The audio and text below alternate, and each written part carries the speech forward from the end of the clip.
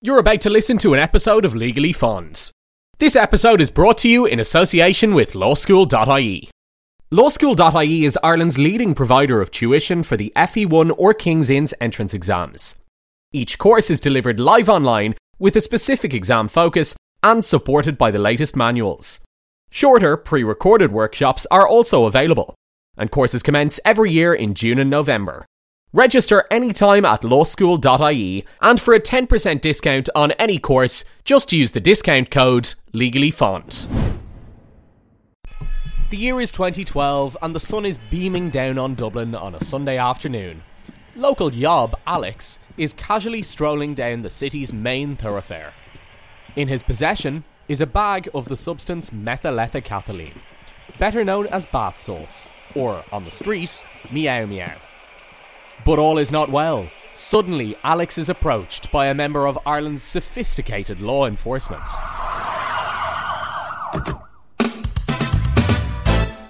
This is Sergeant Des Hurley checking in to Pierce Station from Grafton Street, and I seem to have a suspicious character approaching me, and I suspect, due to the bulge in the silver tracksuit on the left and right hand side, that he may be in possession of some meow meow. Fresh out of Templemore, of course, after doing the thesis on the Misuse of Drugs Act 1977, I'm well versed in how to approach and deal with such nefarious characters. Sunshine, I suspect you may have some of the meow meow on you. Can you confirm if that's the case? It's alright, I get profiled because I got a matching North Face tracksuit on, and I get dragged down to Pier Street Garda Station. Obviously I say nothing being the smart and savvy criminal that I am, but sure, look, he pulls it out of me and finds this white magic. White magic, huh? Just as I suspected. Well, look, you can stay here for a while now, and the Salster will be on his way, but I'll tell you now, bucko, you're going to be in the slammer for a while. Right, so what do I do next? So I ring my solicitor and get him down to Pier Street Garda Station. From my perspective, how do we get out of it? Welcome to Legally Fond Episode 2, Constitution on Crack.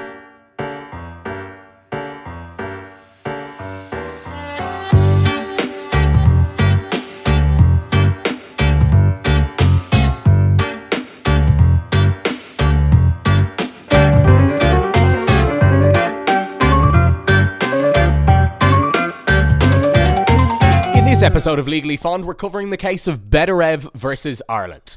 As a result of this case, Ireland legalised ecstasy, ketamine, magic mushrooms and other drugs for 24 hours. This happened back in 2015, and you might remember the media, and particularly the world's media, went crazy at the time, saying Irish court legalises ecstasy and 100 other drugs. Ireland just accidentally legalised drugs. And according to BuzzFeed, someone in Ireland made a mistake and ecstasy is now legal. But why were those drugs legalised? Were they actually legalised accidentally? Who made the decision? Why for 24 hours? And who held the party? Now, before we get into this case, we've got to explain some of the law behind it. Ireland has a constitution, Bunreacht na hÉireann, which was voted in 1937. If you haven't taken time to read Bunreacht na hÉireann, there's a lot in there, from foreign affairs and international relations to how legislation can be passed by the Oireachtas, how the courts work, and the fundamental rights that all of us as citizens of Ireland are entitled to. So it's important to understand that there is a capacity in Irish law for people to challenge things, legislation, laws that they may believe to be unconstitutional. And this is done by submitting a case to the courts in which you believe something has violated the terms of the Constitution, and then it is a matter for the courts to determine whether that is the case, and that involves looking at the provisions of the Constitution, analysing them, interpreting them, seeing what the drafters of the Constitution intended, and indeed basing them on modern standards and in relation to modern society. And then they rule whether it is unconstitutional or indeed there is no issue with its compliance with constitutional provisions. Now, the reasoning behind that is that the Constitution is the most important law in Ireland. Every law passed must be in accordance with the Constitution. So, for instance, there's a provision of the Constitution which says that the death penalty is banned in Ireland. Therefore, the Oireachtas cannot pass a law which allows for the death penalty to be a punishment for certain types of crime. That's just an example. So in this case, the plaintiff, Mr. Bedarev, is challenging the constitutionality of a section of the Misuse of Drugs Act 1977. So let's say a judge decides that a law or a part of a law is unconstitutional. What happens then, Alex? Once you strike a law such as this down, it can no longer have an effect. So Mr. Bedarev, who was charged under this, he could not be arrested and he couldn't be put in prison for trying to sell these drugs. So the effect of this was every drug on that list was technically legal for 24 hours. So ketamine, magic mushrooms, ecstasy, I think a few people threw them up on eBay to try and do a bit of marketing for themselves or for their own drugs business. But all of them were completely legal for these 24 hours. Because the law didn't exist. The law didn't exist anymore. So far, we've introduced you to two concepts: the Constitution itself and that process called constitutional judicial review, where a judge looks at a piece of legislation and decides whether or not it is consistent with the Constitution. In the Constitution, it kind of sets out how the state is going to work. We've got three organs of the state. We have the Oireachtas, the government, and judiciary. So the judiciary is the courts. So it would be the Supreme Court, the High Court, and the Court of Appeal. The Oireachtas is going to be made up of Dáil Éireann and the Seanad. Now, the Constitution says that the only organ of the state that can make laws is the Oireachtas. And the executive or the government is the organ of the state which has to carry out these laws. So that's what's known as the separation of powers. Three main organs of the state. They all do their own things and they all kind of watch over each other. Hence why we have constitutional judicial review, which Pierce explained earlier, which is where the judge looks at a piece of law and looks at the Constitution and sees if the two match up and if the law is consistent with the Constitution. But sometimes the powers rely on each other to do each other's jobs.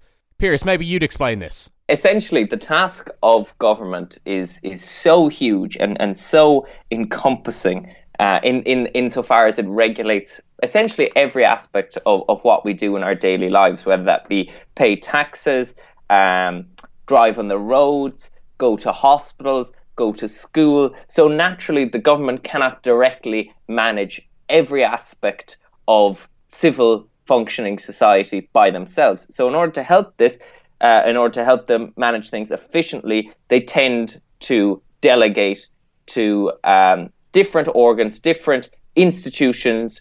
And sometimes there are issues that arise whether this extends beyond the power of the government insofar as they extend too much decision-making authority to other institutions. So how does this have anything to do with ketamine, I hear you cry? Well, let's get back to the case at hand. The Misuse of Drugs Act 1977 is a piece of legislation which was used by the Minister for Health to make certain types of drugs illegal. Now, at the back of this piece of legislation was a list of drugs that were illegal. In this 1977 Act, the Minister for Health could add to this list of drugs if he wished. I guess the rationale behind that was with synthetic drugs and new drugs, lots of different drugs were coming to the market with different chemical formulations, with different names. So it was very effective in terms of keeping the list up to date. And the minister was effectively able to make these orders where he was able to write on different names of drugs onto this list. Well, what's the problem with this? That immediately concerns me, though, Gavin, when you hear that he is left unchecked. Because essentially the whole concept of the separation of powers and indeed our society is based on a checks and balances system, the idea of limited government, in that everyone is subject to some level of review, with the ultimate review, I guess, lying at the discretion of the people of Ireland, the citizens. So to have an individual in this case where they can make additions as they see fit to this list and be unchecked is quite concerning. That's correct. Now, when the Oireachtas give power to the government, which is what they're doing in this case, they're giving power to the Minister for Health to add drugs. They're giving power through this act to the Minister for Health to add the names of drugs to this list and make them illegal. They have to give the minister a little bit of guidance so he can do his job properly, and so that there's some limitations on his power. Now, it should be noted that the Oireachtas still had this power to veto any particular drug that the minister was adding to the list. So if the minister proposed to add a certain drug to the list and they thought it was inappropriate, they could effectively overrule him and reject it. It's a kind of a tokenistic kind of limitation, essentially, that says, well, look, this isn't an unfettered power or authority of the minister. There is some kind of limitation on it, but like you say, it seems to be more of a theoretical procedure than something that is actually used in practice. And Mr. Rederev in this case said, well, he hasn't really gotten enough guidance. He could be putting anything on that list. Now, to jump in fairness, these checks and balances are all well and good, and I know they haven't been used, and that's because most of the stuff that's on the list, or that was on the list, it follows a degree of common sense that, well, you know, snorting horse tranquilizer is bad for your health, or injecting bath salts is probably not going to do well for you. So this power hasn't had to be used. Like, this drug, methylethicathinone or mephedrone, is addictive, it is dangerous, it causes hallucinations, and has caused deaths in other countries. So we haven't needed to use the power. It has always been there, yes, and we need it there.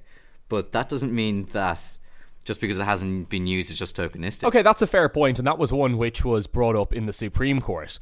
But we're focusing on the judgment in the Court of Appeal, and we'll tell you exactly what the judge decided a little bit later on. We haven't mentioned this yet, but the minister was given a little bit of guidance. The minister was told, if you're adding drugs to this list, they have to be dangerous, harmful, and subject to misuse. Alex, do you think this gives the minister a clear idea of what he can add to the list? I'm just going to jump in there and say, well, you have to take into account that the drugs that we're talking about, a lot of them are very psychoactive.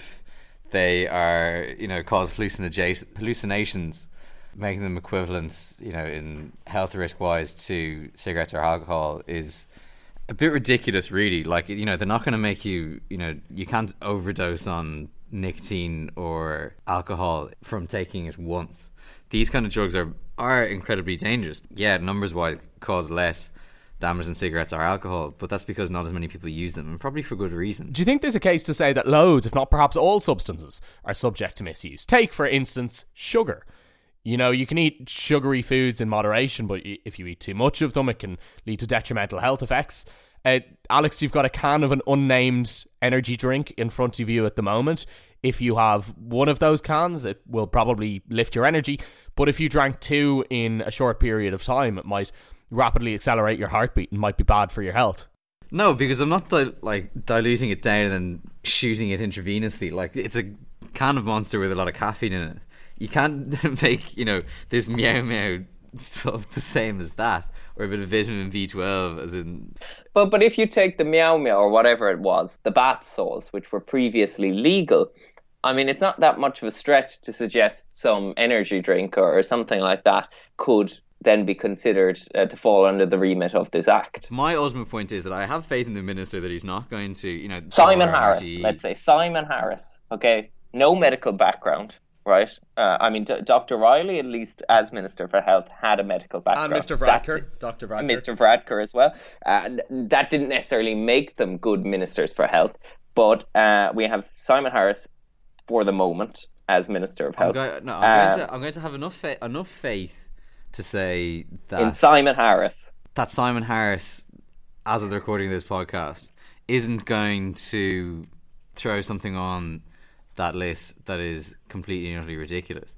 The purpose of this is to make illegal things like fentanyl, which is a synthetic opiate that is responsible for numerous overdoses, especially in the States. Nobody's going to be as stupid as to throw cigarettes or alcohol or, paracetamol on this.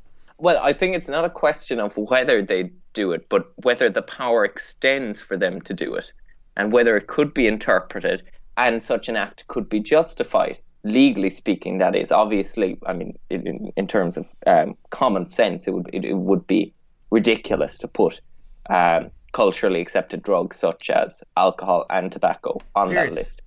People are probably listening to this, and particularly listening to what Alex is saying, and saying, look, I trust the health minister. He's got loads of guidance from the Department of Health, from scientists and experts there, and I trust he'll make a pretty informed decision about which drugs should be controlled or not under this act.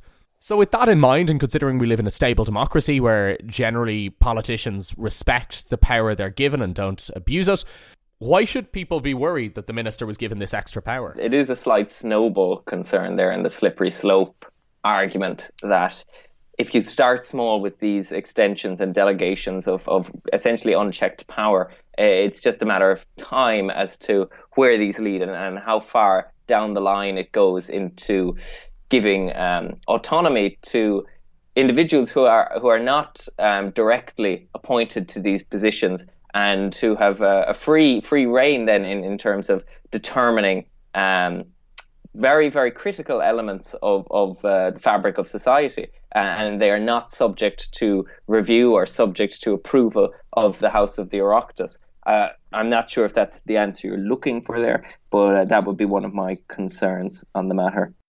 I understand your concerns, Pierce, that, it's Fianna Fáil might be partying like it's 2007 and throw anything they want in on this list, but I still would have a bit more faith in that and say that they're going to only put down drugs that are genuinely dangerous, and that besides maybe a select few who have, bath salt enthusiasts.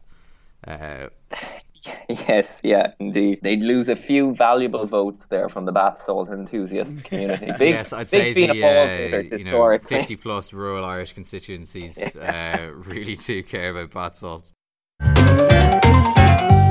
So let's discuss what was actually decided in the case. Judge Hogan heard the case in the Court of Appeal. He said there was a lack of principles and policies in this section of the Misuse of Drugs Act, which was fatal to the law.